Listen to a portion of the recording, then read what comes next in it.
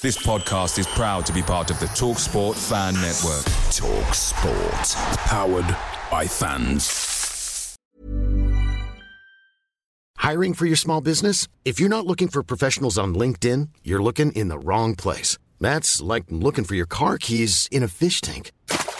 LinkedIn helps you hire professionals you can't find anywhere else, even those who aren't actively searching for a new job but might be open to the perfect role. In a given month, over 70% of LinkedIn users don't even visit other leading job sites. So start looking in the right place. With LinkedIn, you can hire professionals like a professional. Post your free job on linkedin.com/people today.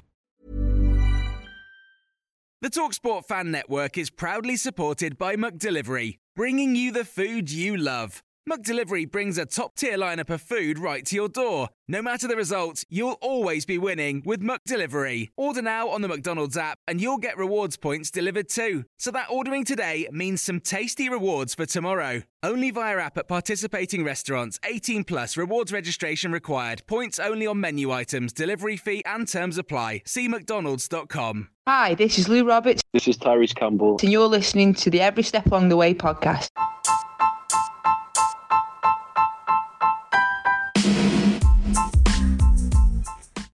And welcome back, everybody, to the latest episode of Every Step Along the Way. And it's sort of the last one in 2023 or the first one in 2024. Depends when you're listening to us. But yeah, we're going to delve into Stephen Schumacher's fifth unbeaten game so far. Is it a 1-1 draw at Watford? And a man who was there to see it in person after a late dash down to Vicarage Road is you, Michael Stockley. How are you, mate? Did you enjoy your trip down? Yeah, I did actually, thank you. It was pretty faultless. Took about pretty much almost bang on 3 hours actually to get there on the club coaches, which was pretty decent until the toilet stopped working about an hour into the journey. So people weren't overly impressed because obviously they weren't stopping either. So I think there's a lot of people who were really hanging on towards the end. But yeah, no, it was good. Thank you, mate. I'd say I wasn't really planning on necessarily going, and then I just had that urge that we've all had just to, why not? Might as well go. And yeah, I'd say I wasn't really disappointed. I think there was a lot of effort that went in, but we'll get into that. But yeah, how's your week been? Not too bad. It's sort of back to normal how it is, and I'm back in with work and that. But yes, I enjoyed what I saw of the game. Thought it was quite, Watford looked a decent side. I mean, there were no pushovers. They had their own threats. I know we'll get into it more in a minute, but yeah, I thought we more than sort of held our own with them. So yeah, good. Good, mate. Yeah, you're right. I think Watford definitely weren't pushovers. We didn't really know which Watford to expect, did we? Let's be honest, because one week they're winning 4-1, next week they're losing 4-1. And I genuinely went there with not a flipping clue what was going to happen. I mean, first observations actually, which nothing to do with the football, was actually the stadium. It's the first time I've been to Watford, and it was. I'm not sure what the actual attendance possibly is, maximum attendance. I'm not sure what that is, but it feels like a very small stadium is the feeling I got about it. I mean, I'm sure there's probably still 20,000 seats there, no doubt, but it felt very very cramped, if I'm honest. The concourses are the smallest concourses I've ever come across.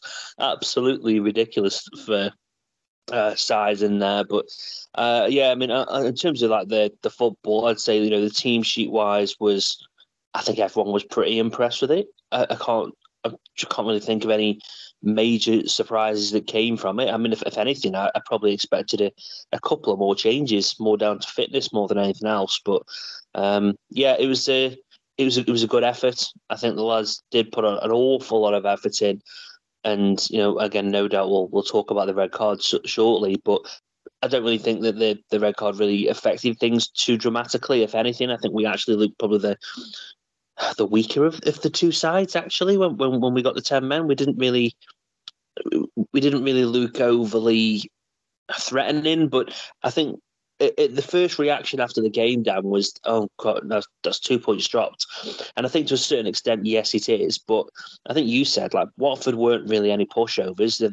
They had their own chances. Bonham made that good tip, but you can't really see it from the angle on TV. But the fingertip save to put the shot onto the bar, it doesn't look like he does, but he really does get a fingertip on that, which was a really good save from there.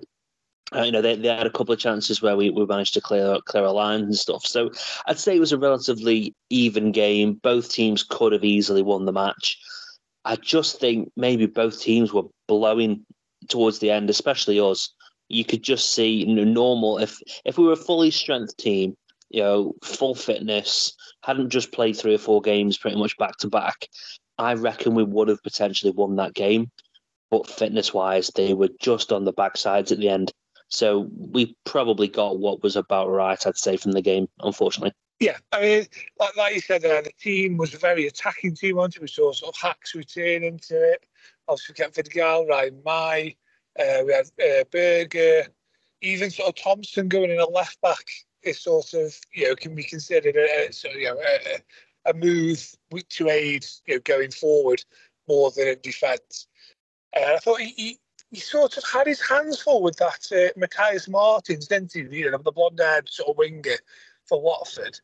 Yet, when he'd sort of create issues or look like he was causing problems, and then flatter to deceive when he actually sort of, when the time come to finish a chance or to deliver a good ball, that Martins seemed to fluff his lines most of the time. Yeah, I agree. Lacking in a bit of final product, I think there. I mean, it's the first time I've seen him, so I'm not sure if that's necessarily him just being him, and that's just what he is. A typical Championship player, bit of quality, but always missing that final ingredient. I'm not sure.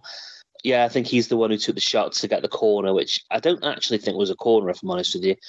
When I was right in front of it, and it didn't look like a corner at the time. The highlights don't really help the situation either. But I think when you look at that goal of theirs, Dan, it was again at the time it was very clear that he'd lost his man.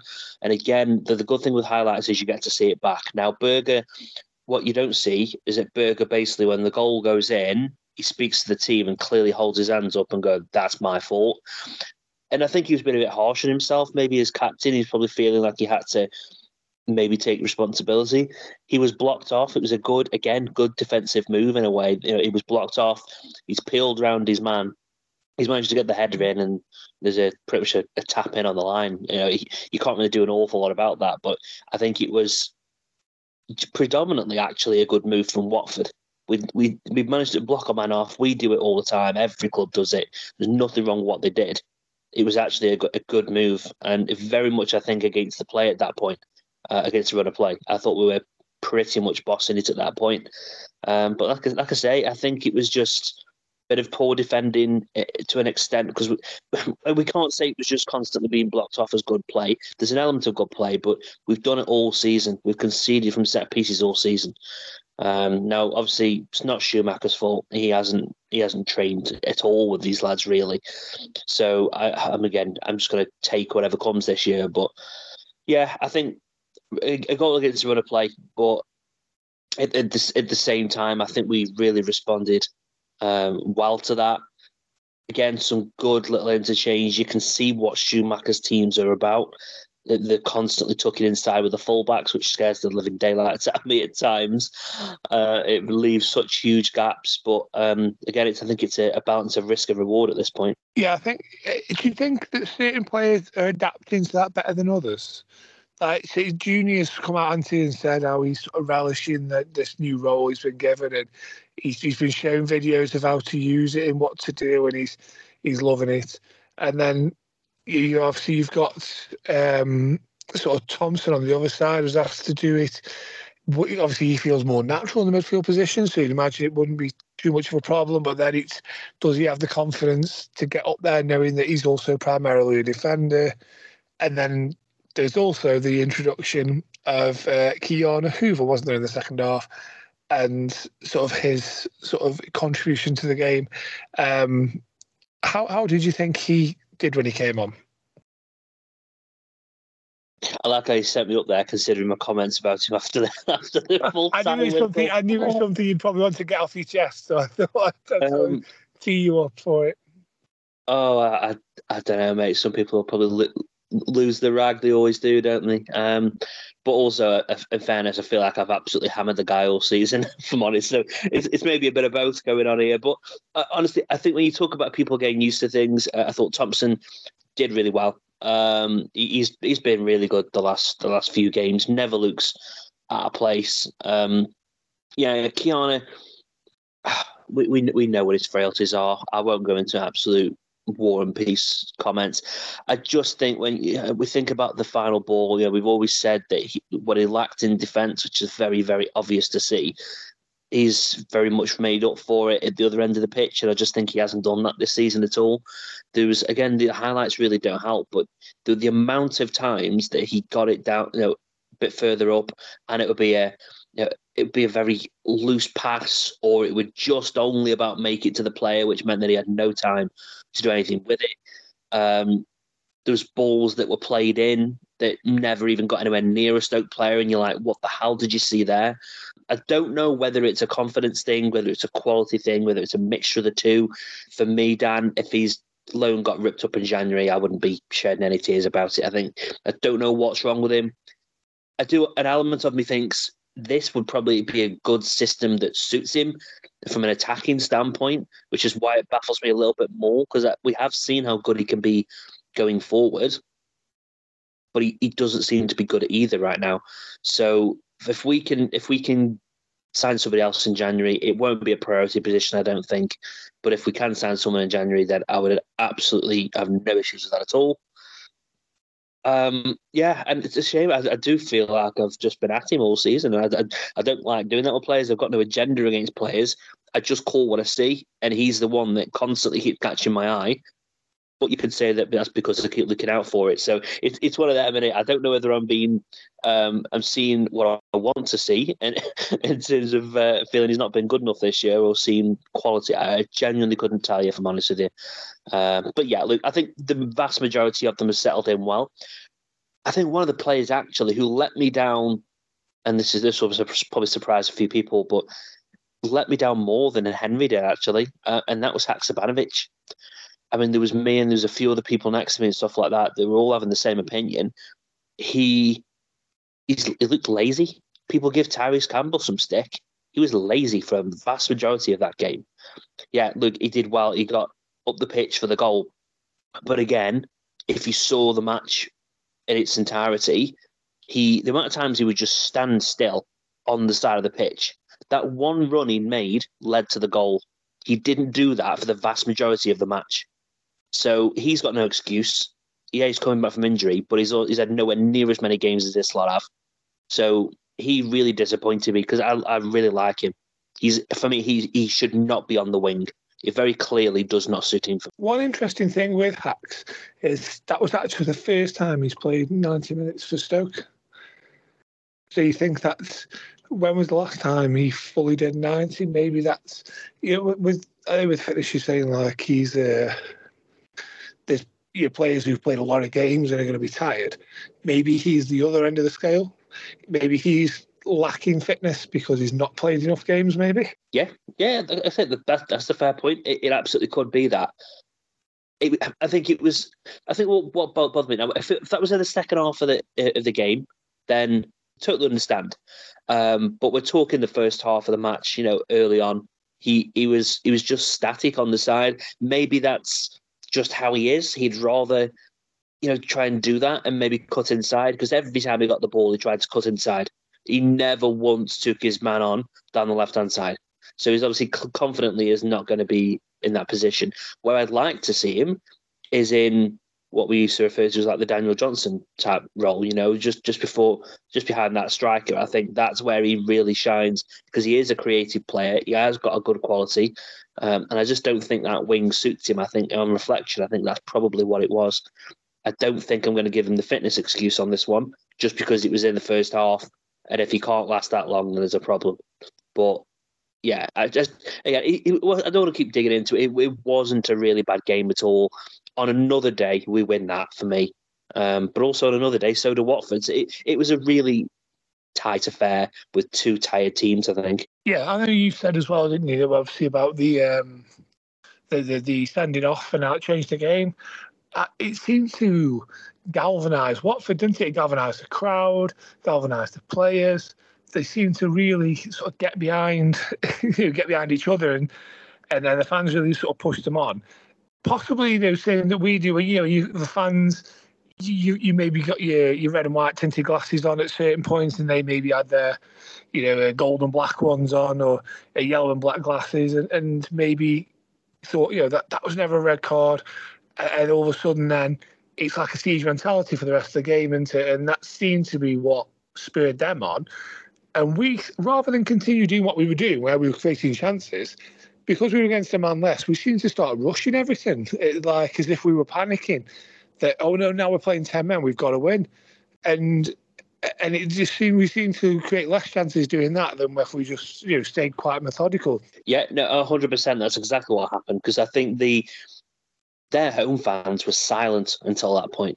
Like, I mean, I know we're bad, but they were even quieter. Even the guy with the drums didn't turn up. I don't think for half of it. They were nowhere as a crowd. I'm going to be honest, and no doubt some Watford fans will be listening to this. They always do, but honestly, I mean, our atmosphere has been poor. Theirs was just as bad. But yeah, the red card was a red card. We saw it from where we were.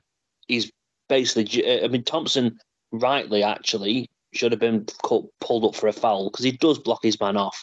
It is a free kick to Watford, and I think the fact that the referee let that go surprised me a little bit. He was a good referee, but again, that could be the red and white glasses, because he did book about 75 of their players. I think it was definitely a red card. He swung his elbow out. He's caught him in the side of the head, I think, or the side of the cheek. He can't have any complaints about being sent off. But you're right, it did galvanise them. I don't know if they thought they'd been hard done by. I didn't think they had at all. They were lucky not to get a couple of other players sent off. When that player was booked, and again, these highlights need to improve, but I was watching it back and it didn't show it. Like, he was booked, he's gone to the actual referee and basically thrown the ball at the referee, and right in front of him, about 6 paces at the most. How he didn't get sent off again for that one, I don't know. So there's elements where they can count themselves lucky, but we didn't draw that game or drop points because of a referee. I actually thought he was a pretty decent ref. I think he let a lot go for both teams. Probably let more go for us, if I'm honest with you. But still, like, it was. You're right. It was a galvanised team after that, and we were. What would I say? Rushing it. I wouldn't say necessarily it felt rushed to me at the time. It more felt like, we don't know how to do this now. We don't know how to break this team down, which won't be the first time we've had that problem, let's be honest. I do think there was a large element of that. Again, a lack of quality in that final ball at times. But I do just think we were at times trying to walk the ball in. Like, there was the amount of touches we were trying to play on the edge of the box instead of just actually hitting it. I don't know, again, lack of confidence, lack of players willing to take responsibility if they miss the shot. Maybe there's an element of confidence going on there right now. They've been highly pressured from fans and alike for months and months, and maybe that's just got to them a little bit. It's hard to know, isn't it? Yeah, I mean, just rewinding slightly to the red card, I actually think it was possibly 2 red cards in one. You do wonder whether is it Bayo once he got sent off. You do wonder whether he's got some sort of commitment over New Year that he needs to get to, because he first of all, he brought his leg right up, it's like at a 90-degree angle, and then slammed his heel down on McNally. And the ref sort of pointed at him, didn't he? They played on. I thought, how can you say, yeah, I'll deal with that in a minute? That's a red card. And then when he didn't do that, and the referee was like, yeah, get off, carry on. He then proceeded to get up and elbow McNally in the face. And I was thinking, what are you doing here? Why have you? It's like, you're not going to send me off for that one? Oh, well, send me off for this one then. Completely lost his head. Just completely lost his identity. And I think McNally actually was. There was a few niggly things that I picked up on especially during that towards the end of the first half, should I say. I think I know not so much when he got kicked in the face, or he got shouldered in the face, didn't he? But not so much that. I think we'll put that down to Housery. But I think he was just sort of winding him up a bit, and maybe it's something they picked up on, maybe it's something that they knew was a possibility. He got a short fuse or something, but if it was, then the tactics certainly worked because he got sent off. Do you think then? Well, the manager certainly thinks this because he's very refreshing to hear. He's held his hands up, Antti, and said, I made a mistake, I got it wrong. We lost a lot of momentum, but I'll sort of jot this down and for future reference. He sort of when he took Berger and Mai off, which I do fully understand. I've got no criticism for him. He's got so many games in such a short space of time, and you think, we've got a big game against Ipswich, which we're going to get onto in a minute. The last thing he needs is Ryan Mai, who's already been out injured, Wouter Berger, who's already been out injured this season, to pull up. They played a lot of football. He's asking them to do a lot of intensity, a lot of high intensity work. Do you think he was right to sub them off? Obviously, in hindsight, you can say we didn't win the game, so he should have left them on. But do you understand and do you agree with the decision to take him off? For Berger, I'd say so. I think he started to disappear in that second half. And again, I think that was just the nature of being tired, if I'm honest. So I've got no issues with the Berger one. For Ryan's, again, totally understand it from a fitness perspective. I think he knows that really Ryan's probably the only player who can do what he can do at this club. Look, I wanted to see Wesley. I think Wesley has been massively underused since he's come. But at the same time, I don't know, it's strange for such a big guy. It feels like he's got a shocking touch. Now, whether that, again, is the lack of match fitness because he's barely played, I don't know. So I do get it because I think if you take Ryan out of this team, we're really struggling for that focal point up front. Tyrese isn't fit, clearly. Still, even now, he's not fit. So we can't have this potential very good striker on his day coming back in. So he isn't going to come back. And I think Wesley very clearly probably hasn't even caught his eye yet. So he's not going to rely on him. So I think it's a good point in the sense that he'd rather rest him for Ipswich because he knows he absolutely needs him because we really are struggling without him. So I totally get it either way. Was there anyone else he could have brought on? People would say Lowe. Is that the type of game for a Nathan Lowe? I'm not quite sure. I want to see more of him because I'm desperate for the guy to do well. But I do actually think in those scenarios, maybe the experience is probably better for me, Dan. But I get totally why he did what he did. And, if he goes and scores the winning goal against Ipswich, no one's going to be complaining, are they? Yeah, whereas if you'd have left him on and the pair of them had picked up 8 to 10 week muscle injuries, then that's the next 2 months written off of the season, basically, isn't it? Because you've got your focal point up front and your engine in the midfield gone. And actually, speaking of picking up injuries, Ben Pearson's going to be out for 3 or 4 weeks. Yeah, you saw him hamstring. You could just see as soon as he went down, he kind of gestured to the bench. He knew he'd done something. Now, I can't say I've actually seen anything come out since, but the way in which he was gesturing looked like I pulled my hamstring here. Hopefully it's cramp or something, and he's wrong. But what do you think of Ben Pearson? Just quickly, Dan. So I'm a massive fan of Ben Pearson. I think on his day he's one of the best defensive midfielders in this division. I think he's struggling to get used to the Schumacher way, or whether it's just a bit of bad form. I'm not quite sure.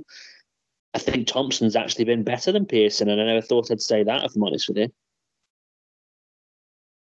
Yeah, I agree. I think. Do you know, I say that we're obviously looking to move the ball a lot quicker, aren't we? A lot more interchange, a lot more passing.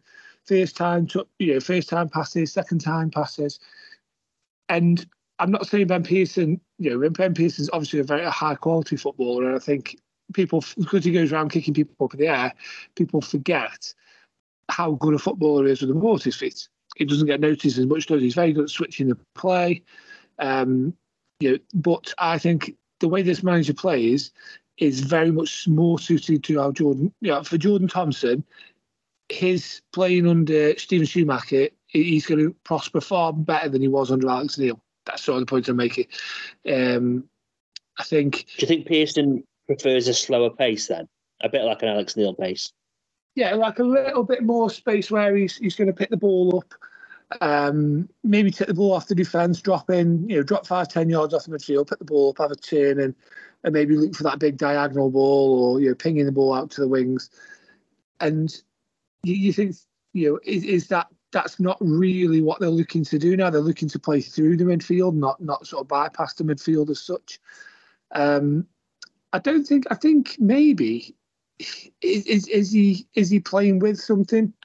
Like, is he playing with with a hamstring injury, with a groin injury, or something that's hampering him getting around? Because we know how good a midfielder, how good he covers the ground, how alert he is to situations, and that we've seen it, haven't we, in the past. There was that time at Bristol City, wasn't there, when he off that corner, when it was Josh Loren lost his man, didn't he? And Ben Pearson saw you highlighted it in your video you made of it, where he's seen the situation before anyone's seen the situation really, and got in there and made a goal-saving challenge.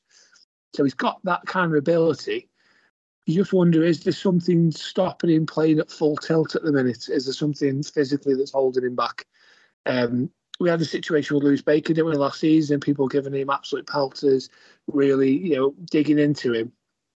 And when it come to light, he's obviously had a knee operation. He'd been carrying it for months, and that's why he'd been playing a lot less. So it's one that interesting whether there is something like that going on, or whether he's just struggling to adapt to a new way of playing.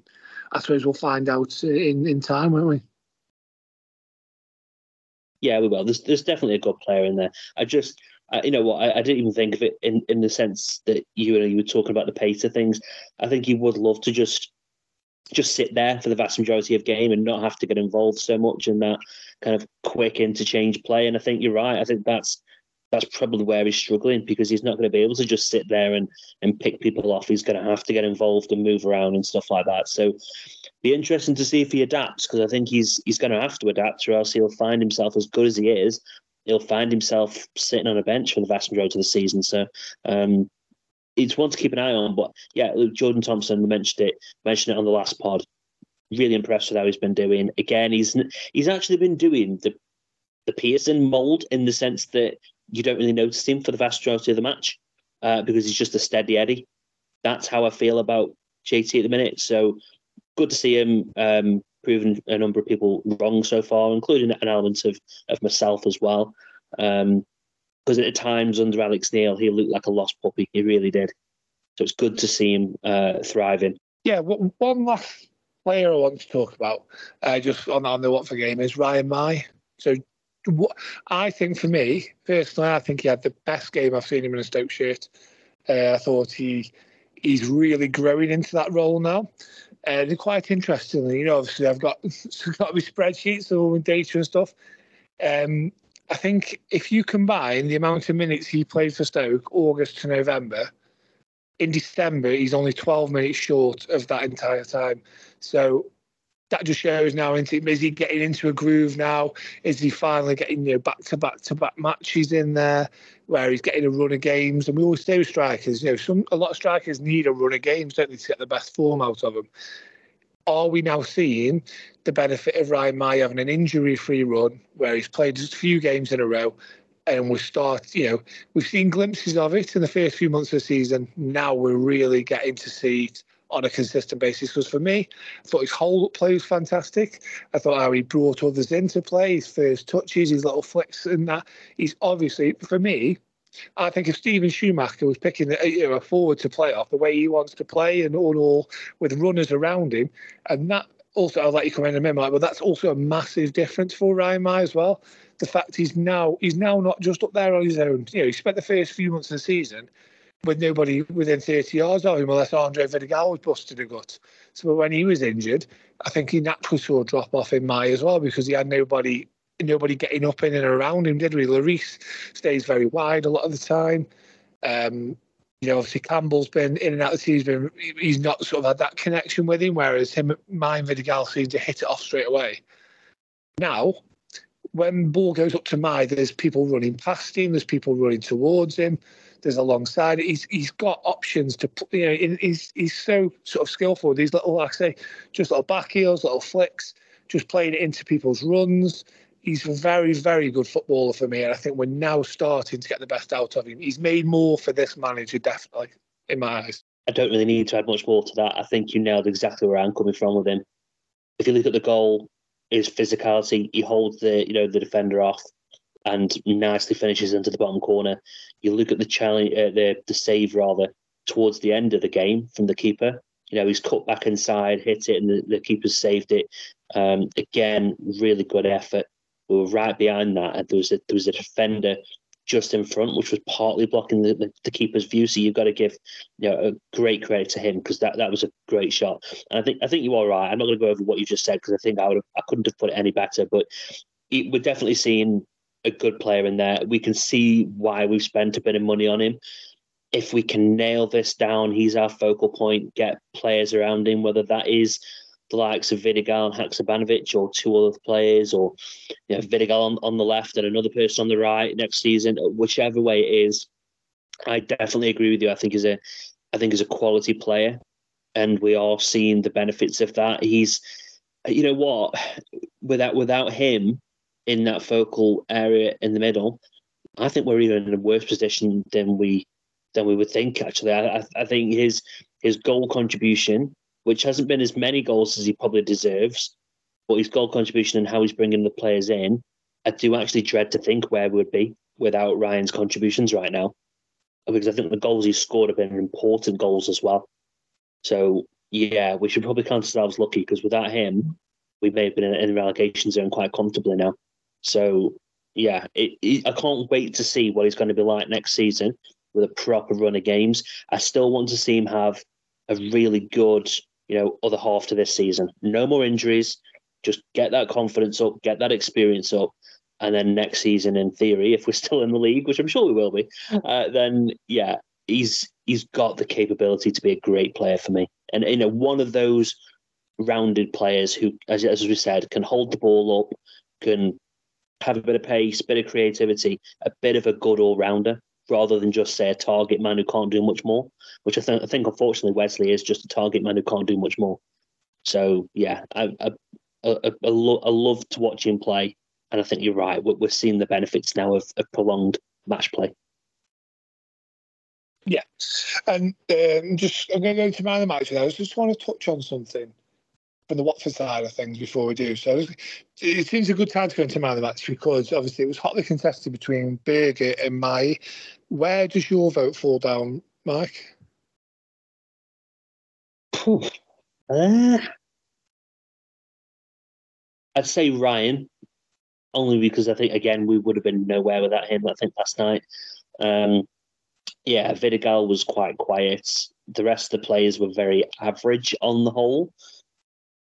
No one really shone in defence either. So yeah, I think Ryan's got to have it.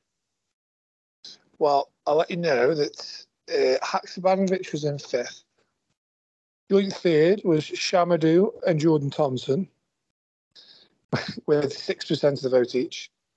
And then there's a big jump, and it's really quite close. So, with 38% of the vote was Ryan Mai, and with 40% of the vote was Wouter Berger for his eighth man of the match of the season, and his third in a row. So a hat trick of Christmas man of the matches for Wouter Berger.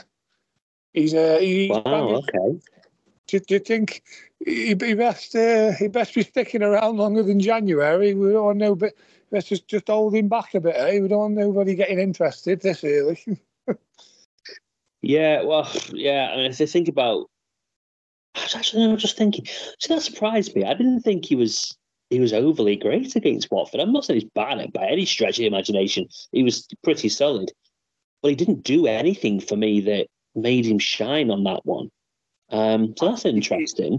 He must have got to the point now where when he has a game because his levels are that high, you just think it's just a standard Valterberger game. It's just a standard Valter. Yeah, quite possibly. Like I said, he did nothing wrong for me. I just don't remember anything in the match, and I was like, "Oh, that was good." I don't remember any side of that. So, but again, like look, we can't see everything. Certain people will focus on certain players, and you see more than the man next to you. That happens. Like I said, me with Henry, right? I'm focusing on him for elements of the game sometimes, not intentionally, but it happens. So maybe I'm not seeing elements like that. But yeah, I mean, I think it's good to see him at the top. I'm not sure if we've ever had the same man of the match 3 times in a row. I mean, you may even have that stat somewhere, but I can't remember 3 in a row. No, I can't remember either. I don't think there are, definitely not this season anyway. There's been quite a few 2s. And Gucci's got 2 twice. I think Shamadou's got two in a row. So there's been a few 2s. But yeah, I can't remember if at all we've had a 3. But yeah, he's definitely banging form. And I think that again, player of the season wise, I mean, I haven't got the numbers exactly right in front of me. I mean, we updated on the last pod. But I think he's now streaking ahead. Obviously helped by the fact that his closest person is Lloris, who's not playing at the minute, obviously with a concussion. So yeah, he's well streaking away at the top of them player of the season standings. Best brush up on our Dutch. Ready for May. One thing, just one last thing I wanted to say about Watford before we sort of move on. Now, Valérien Ismaël got booked towards the end of the first half, didn't he? And the referee, I thought he did a good job. I thought he was trying. A lot of the time, he was trying to make sure that everyone knew he was in charge. Well, there was a lot of you come to me, which I think is fair enough for an official because it shows that they, like I say, there is a respect there, isn't it? But for me, I mean, watching Valérien Ismaël when he got yellow carded, the Watford manager, there was absolutely zero respect there for the officials, and it showed because quite quickly after, I think there was 2 Watford players booked, and then they came out after half time. And there was another yellow card, and then there was a red. And I think he didn't do his team any help. He didn't give his team any help there because the ref went over and he sort of just beckoned him to cut. The referee walked halfway, and he beckoned him to come towards him, walk towards him, and then he wouldn't. He just wanted. He stood there waiting for him to look at him, and he very petulantly was looking in every corner of that stadium, but directly in front of him where the referee was, with an absolute look of disdain on his face. And he was like looking down, he was looking up each corner, and he was like literally would not look at the ref. And the ref had give up in the end, just give him the yellow card. And then as he did it, he sort of growled at him, then looked at him as the card was brandished, growled at him. And then as he walked off, started on the 4th official again. About like, me. And I thought to yourself, you, rather than owning what you've just done, you might not agree with it, but you're showing such a lack of respect to the referee, then no wonder your team have then gone out and the referee's booking people left, right and centre because your team have got no sort of control over what's... he's doing this to keep control of the match because they're going round and they've lost total respect for him. And that stems, as it does, you say things stem from captains, things stem from managers, and that's what it looked like to me. He showed a complete disdain, lack of respect for him, and that's filtered down to the players. Yeah, I think it's a fair point. I mean, he's only human, isn't he? At the end of the day, he's probably not surprising that he might hold a little bit of a grudge against them. I think they were lucky not to have another man sent off. I really do. I think how many yellows did he have? Must have had at least 4 yellow cards. At least 4, maybe 5. I'm not quite sure, but yeah, I think all 3 got booked, didn't they? The left back got booked. All 3 midfielders got booked. So yeah, there's 4. Yeah. So I think it's a fair point. I think they were yellow cards as well. I mean, it's easy for us to do this, right? Because Watford fans, I know their reaction afterwards was they was the worst referee, blah blah blah. Maybe because we're on the we actually had the positive receiving end this time, that maybe we are a bit blinkered in that scenario. But yeah, I think it's fair enough. Just if you're going to mouth off, take a yellow card and get on with it. I don't know what the solution is. I think it will always be the case. There'll always be managers, there'll always be players who don't like referees, don't agree with decisions, and they'll kick off about it. But as you said, to their own detriment. It wouldn't surprise me if it happens another million times, Dan. Yeah, for sure. Going to sort of news bits now. Before we do that, out of curiosity, Mark, is there anything else you want to add about the Watford game? No, not really. I think it was probably a fair result in the end. Would have been nice to get 3 points because going into Ipswich, that would have been incredible. I mean, Ipswich are faltering, as we'll get on to. But I think 1-1 in the end, despite not wanting to be the result, was very much the correct result, I think. Now, somebody messaged us, Dan, and said, who got 1-1? Because somebody got 1-1 on the pod. Was it you or was it Mr. Graham McGarry? I was the only one who didn't go for a Stoke win. Okay. There we go. Nice to see that people are taking interest in my fight to come back and win this Predictor League. Right, so let's get into a bit of news then. So there's only one real piece of news that I picked up on.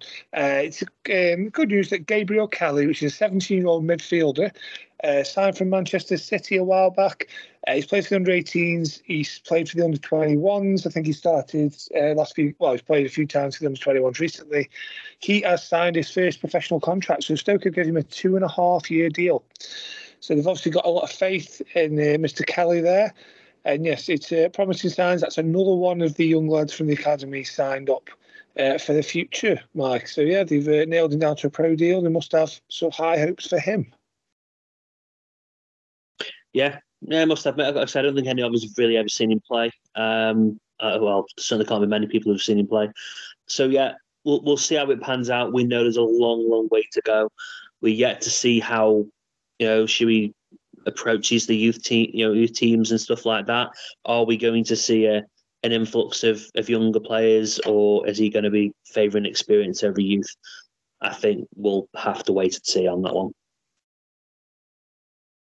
Indeed. Right, let's get into Ipswich at home on New Year's Day. Hiring for your small business? If you're not looking for professionals on LinkedIn, you're looking in the wrong place. That's like looking for your car keys in a fish tank. LinkedIn helps you hire professionals you can't find anywhere else, even those who aren't actively searching for a new job but might be open to the perfect role. In a given month, over 70% of LinkedIn users don't even visit other leading job sites. So start looking in the right place. With LinkedIn, you can hire professionals like a professional. Post your free job on linkedin.com/people today. Picture the scene. All of your mates around, you've got your McNugget share boxes ready to go. Partner this with your team playing champagne football. Perfect. Order McDelivery now on the McDonald's app. There's nothing quite like a McDelivery. At participating restaurants, 18 plus, serving times, delivery fee and terms apply. See mcdonalds.com. So we have played Ipswich on 79 occasions. We have 29 wins, 21 draws and 29 defeats. Nice symmetry there. At home, we've played them 39 times with 18 wins, 12 draws and 9 defeats. Now, defeat in August at Portman Road was the first loss in 9 matches versus Ipswich, dating back to December 2004. How about this, though, Mike? The last time that one club did the double in these corresponding fixtures was 1987-88, when Ipswich won 2-0 at home in August, before beating Stoke 2-1 at Stoke on New Year's Day. Oh, okay. So right, Ipswich beat us 2-0 at their place in August this year. Let's hope that we're not sort of back here discussing a 2-1 defeat on New Year's Day. Stoke's home record. So we are 18th in the home table with 15 points, although we have no win in 5 at home. Ipswich's away record has them second in the away table with 24 points. The last 6 away games, though, they've won 2, drew 2 and lost 2, so they're getting a bit inconsistent away from home. Last 5 matches. Now, this might surprise you, Mike. The last 5 matches in the form table, Stoke have 7 points and are 10th with no defeat in the last 5 matches. Ipswich only have 6 points and are 15th in the form table with no win in their last 4. So yes, Stoke actually ahead of Ipswich in the form table. Not very often been able to say that this season, have we? No, they feel like they're really faltering. I know we'll get into it, but yeah, that does surprise me a bit. So Schumacher versus Ipswich, he's managed even against them 4 times. He has 1 win, 1 draw, and 2 defeats. The only home game, though, out of those 4 was his solitary win when he beat them 2-1 in September 2022 as Plymouth manager.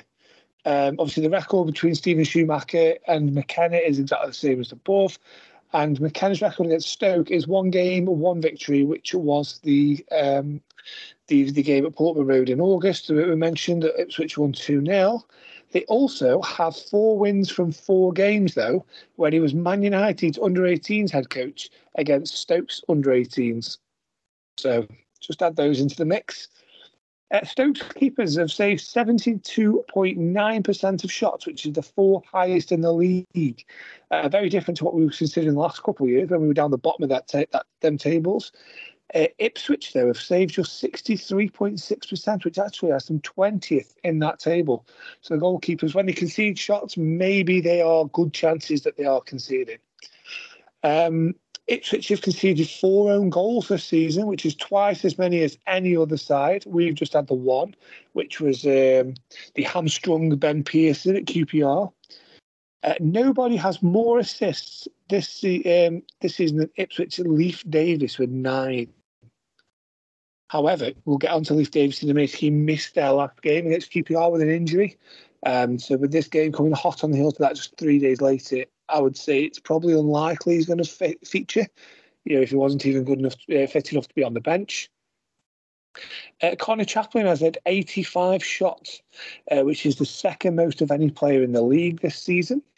Kieran McKenna as well. On the other hand, for him, only once in his managerial career has he gone 5 games without a win, which was in April 2022. The last season, after Boxing Day, Ipswich went 4 games without a win. Now, you consider the way he plays, you consider how high intensity they are, and also the small squad and little rotation that they don't really get to do. We mentioned it with they've got one that they don't use that many players, etc. It's funny because is this now like? Does it become a trait? Because obviously they're in poor form now. When there's a lot of games, they were in poor form previously last season around the same time when the games are thick and fast. Is it something that Stoke can take advantage of? So is that something, isn't it? James Bell, 15. He's the referee on New Year's Day. 15 games he's ref this season. 58 yellows, 3 reds, 2 penalties, 12 home wins, no draws, and 3 away wins. He's ref Stoke on 3 occasions, giving us 12 yellows, no reds, no penalties, 1 win and 2 defeats. He ref the 1-0 home win against Watford in August, but also he was the referee when we lost to Southampton this season. In those 2 games, by the way, he's given us 9 yellows and only 2 to the opposition.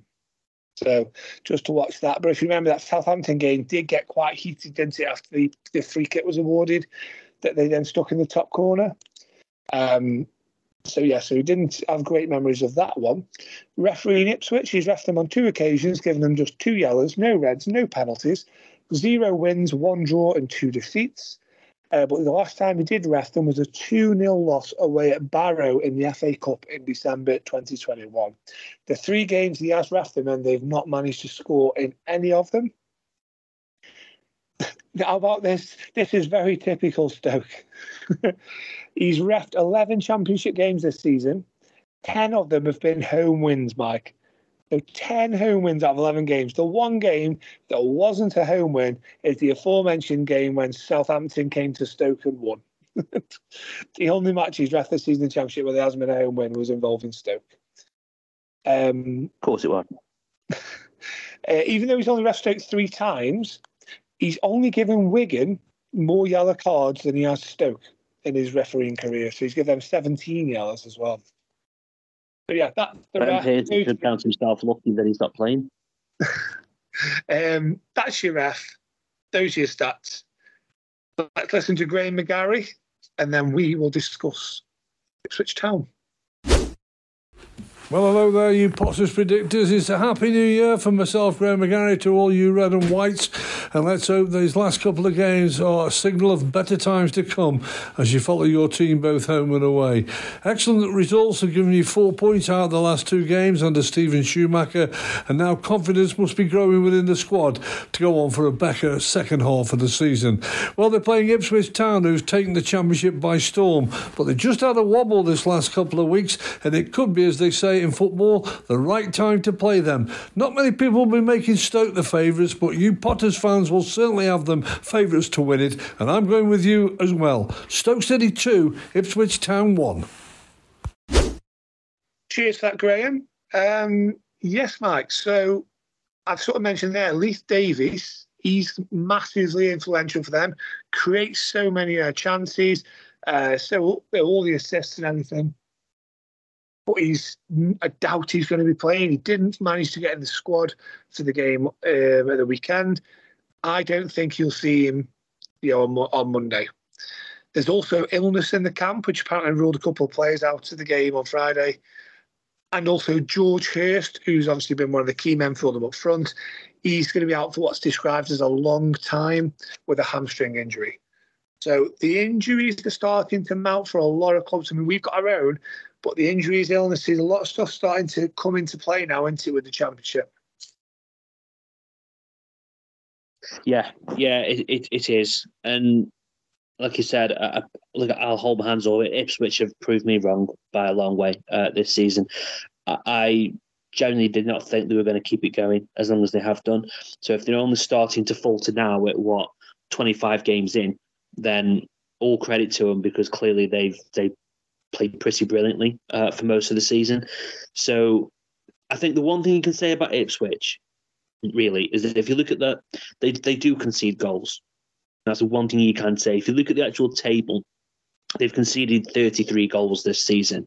Now, only Hull in 6th have got 33 goals conceded, and then you have to go down to Middlesbrough in 9th, who've conceded 36.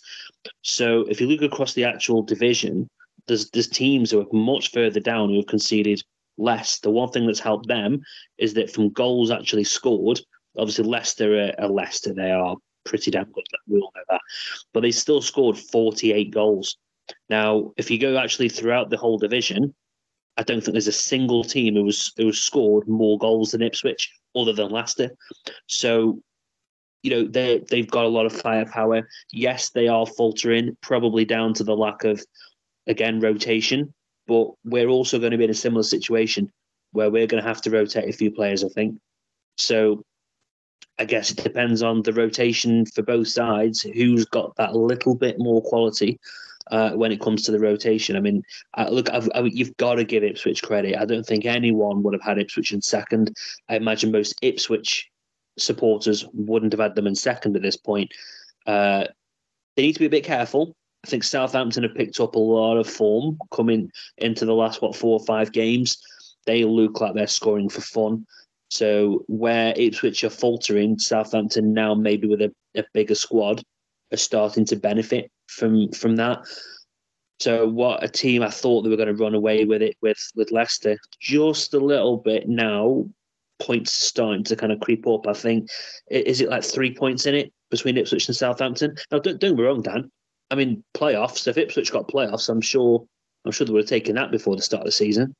But it'll probably feel like a bit of a disappointment for them now, actually. So, look, I think it's going to be an incredibly close game. I do think it's going to make a big difference on who scores first. I really do.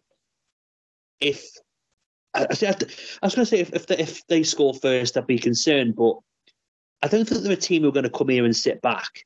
Normally, I'd say, they'll go 1-0 up and sit back. Most teams do in the 3-6-5, but I don't think that's the McKenna way. I think he'll want them to keep up that momentum, and I think he'll want them to go and score 2 or 3 if they go 1-0 up. So whether that'll play into our hands or whether our lack of fitness will not allow us to capitalise, I'm really unsure on which way this one's going to go.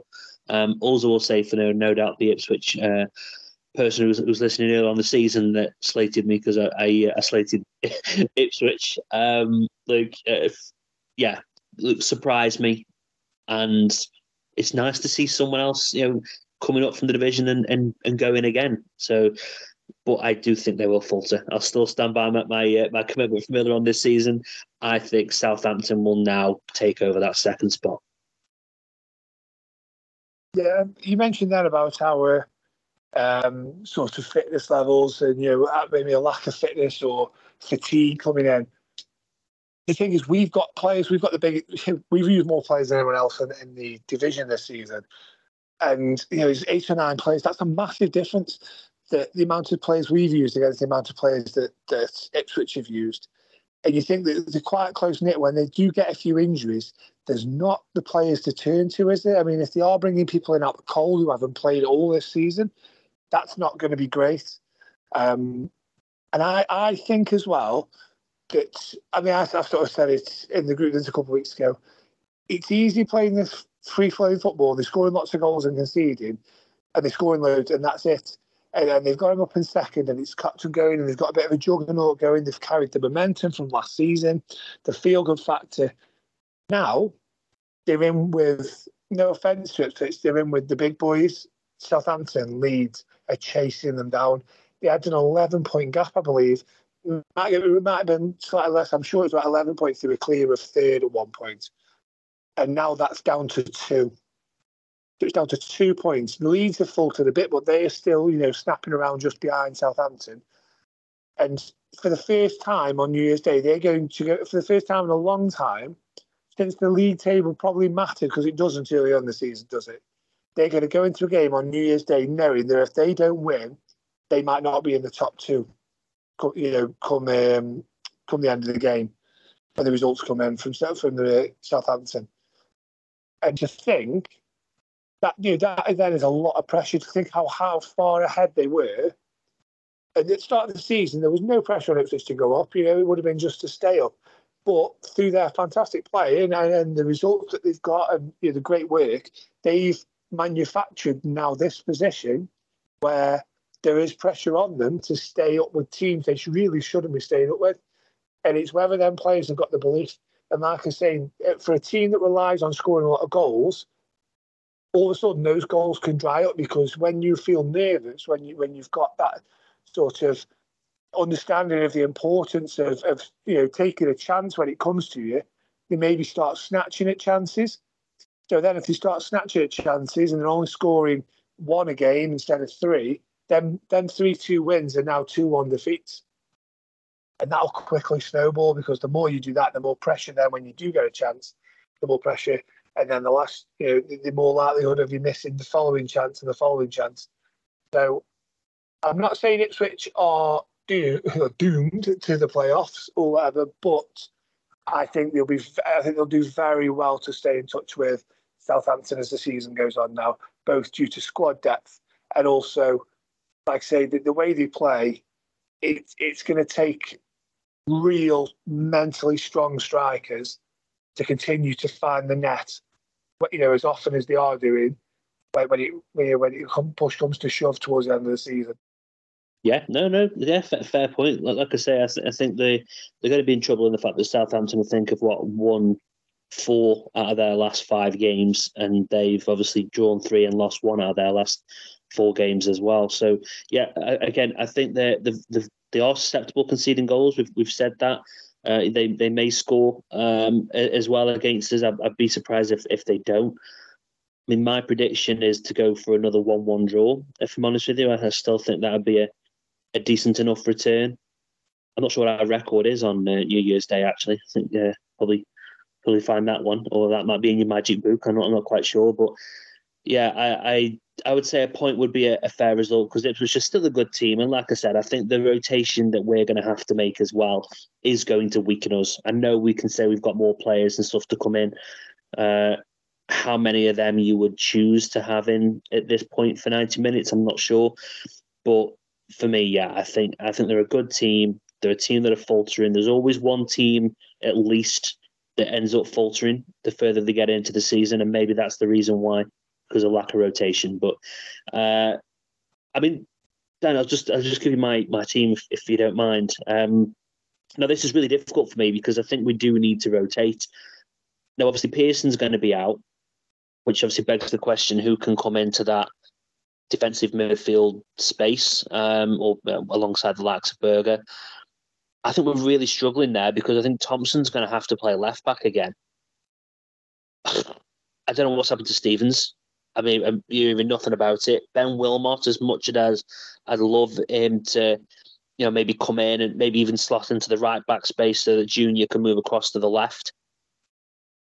Oh, I think it's really tricky. So I'm going to have to go for Baker, I think, in that defensive mid spot with Berger. I don't think that's Baker's best position by a long shot, to be honest with you.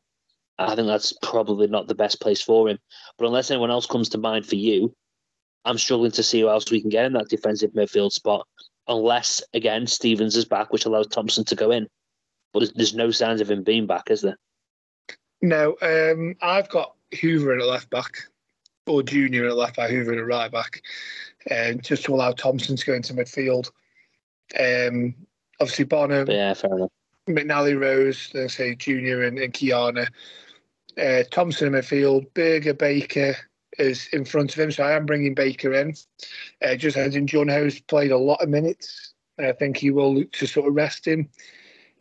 He's not scared of making early subs, is he? So I think that the opportunity arises, he'll be more than happy to bring, Bay on for Baker, half time, just after half time. It's interesting though. Where do we go with to keep like the wide men like Haksabanovic?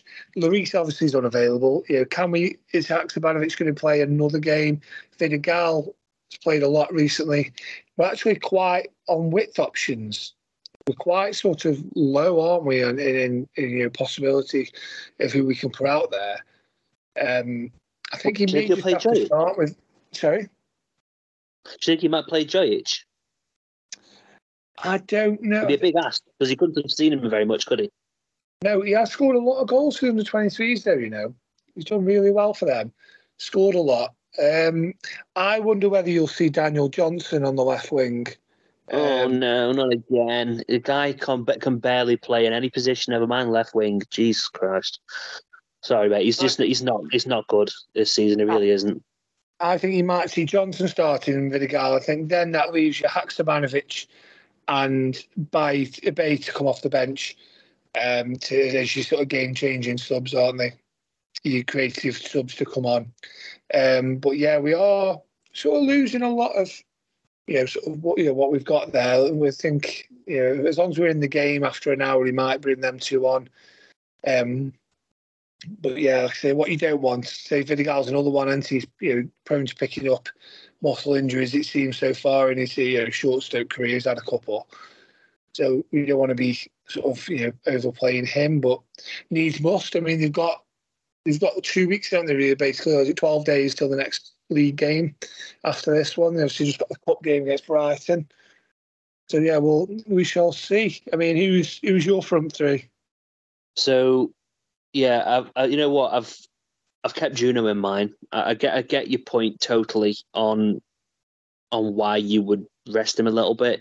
But now we've mentioned, I'd say Haksabanovic is going to stay in the team just because I think he probably needs more game time than most of them, if I'm honest. So I think he needs to stay in there. Vidigal will stay in there because again he gives us some more natural width and he is a creative player. So Juno stays there, and obviously Ryan up front is that number 9 or whatever for that focal point. So he will play there for me.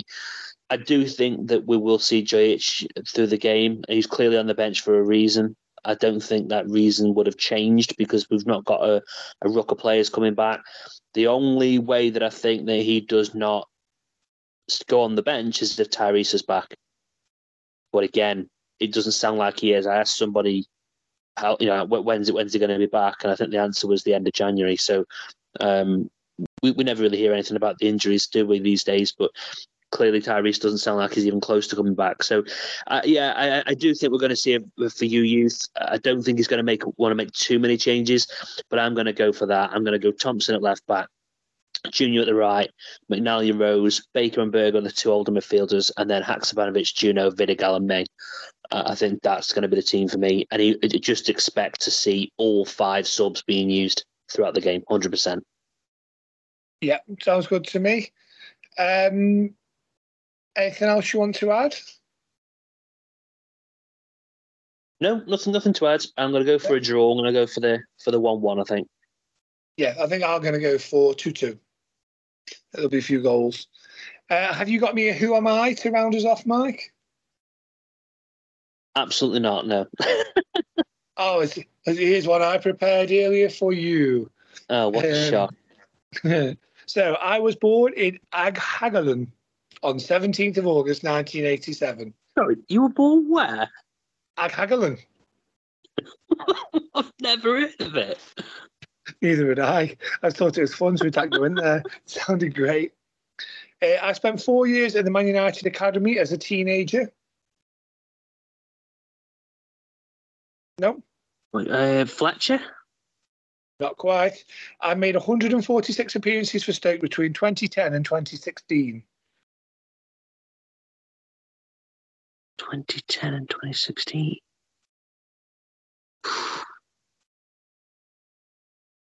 Ooh. Oh,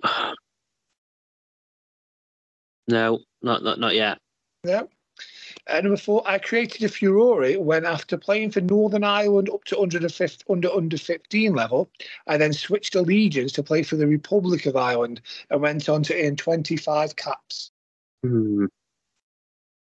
feel like I should know this now. Oh, can't be Mark Wilson, can it? It is indeed Mark Wilson. Oh, yes. I was trying to think for a second. Then, did he play for United? Yeah, he was the United Academy. I was trying to think then, but yeah, Mark Wilson.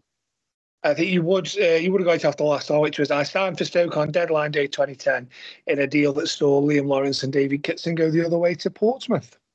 Yeah. Right, I think that wraps us all up, doesn't it? It does, and I mean, hopefully everyone's not sick to the back teeth of us, to be honest, because me and Dan were looking at this, and the new manager is also adding to our podcast extensive library. I mean, we've done 11 podcasts in December. We're all podcast out a little bit, I think. But yeah, thanks for sticking with us. Probably the most we've ever done in 1 month. But yeah, I don't know about you, Dan, but I think I'm done for podcasts for at least a week. Yes, I think we were looking at it. There's only 4. I think if you count Good Friday's game as a weekend, there's only 4 games now between now and the end of the season currently that are that midweek.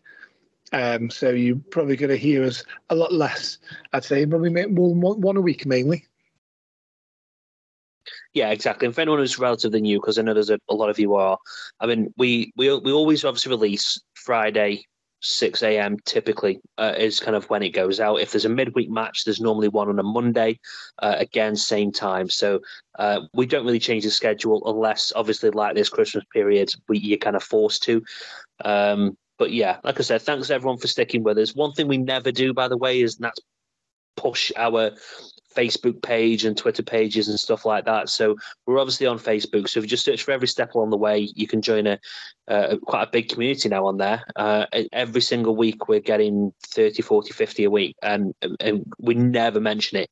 So thanks for the word of mouth going on there, and obviously on Twitter and whatnot as always. So just thanks to me for everyone who's listened this year.